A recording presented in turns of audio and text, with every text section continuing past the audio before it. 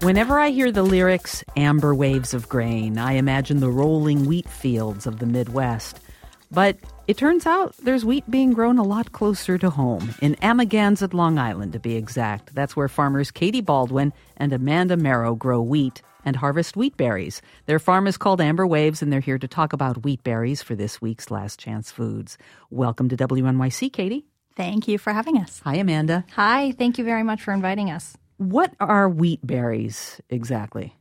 Wheat berries are wheat seeds. So any small grain is a grass that has seeds. So corn's a large grain, but corn, rice, oats, wheat, any of those plants, the part of the plant that we eat is the seed. So when you think of a grain of rice, that's the seed, and a wheat berry is just the seed of a wheat plant. So this is what gets ground up for our flour. Exactly.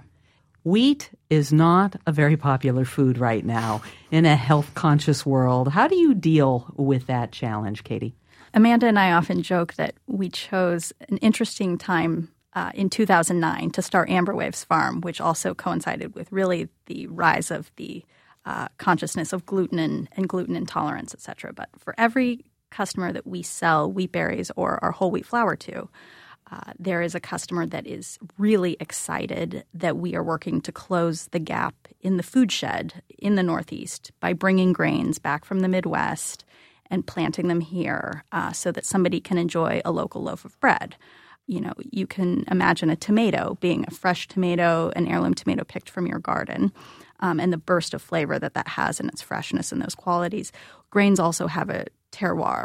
We're by the beach, so it picks up traces of flavor in the soil and elements there. And bread should have a lot of flavor characteristics. Nutty, we often characterize it as there's hints of cinnamon and nutmeg. So to close the gap in the food shed and be able to supply a staple in our diet, in our regional food shed is important. And then it tastes better because it's freshly milled. How much acreage do you have, Amanda? I imagine you need a lot to grow wheat, right? In the same way you need a lot to grow corn? Well, it's one of the reasons why so much grain production in this country has moved, to the Great Plains and to the Midwest. So we are growing on a very small scale. We have 16 acres of wheat planted currently, of winter wheat planted. We plant in October and plan to harvest in July.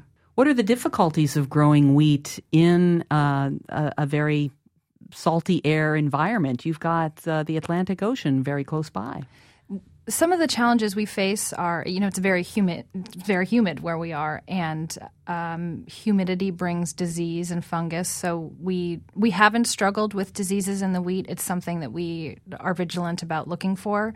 But really our primary challenge on the East End, in addition to expensive land, is that there are a lot of deer on the East End who also love wheat berries. Yeah, right. And so that's really our greatest challenge is trying to keep the deer away from the wheat. Katie, your favorite recipe for wheat berries?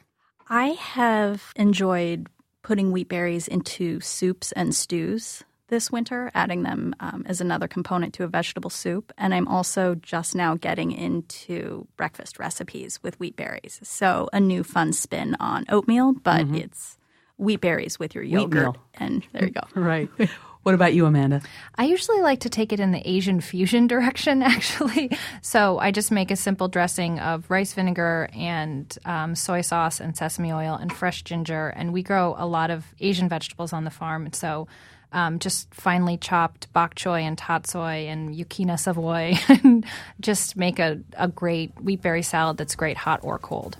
Amanda Merrow and Katie Baldwin are the farmers of Amber Waves Farm in Amagansett, New York. Thanks for coming by today, Amanda. Thank you for having us. Thanks for showing up, Katie. Thank you very much. To get Amber Waves' recipe for simple spring wheat berry salad and, let's say, a past chance foods recipe for Italian Easter wheat pie that uses wheat berries, visit WNYC.org. This is WNYC.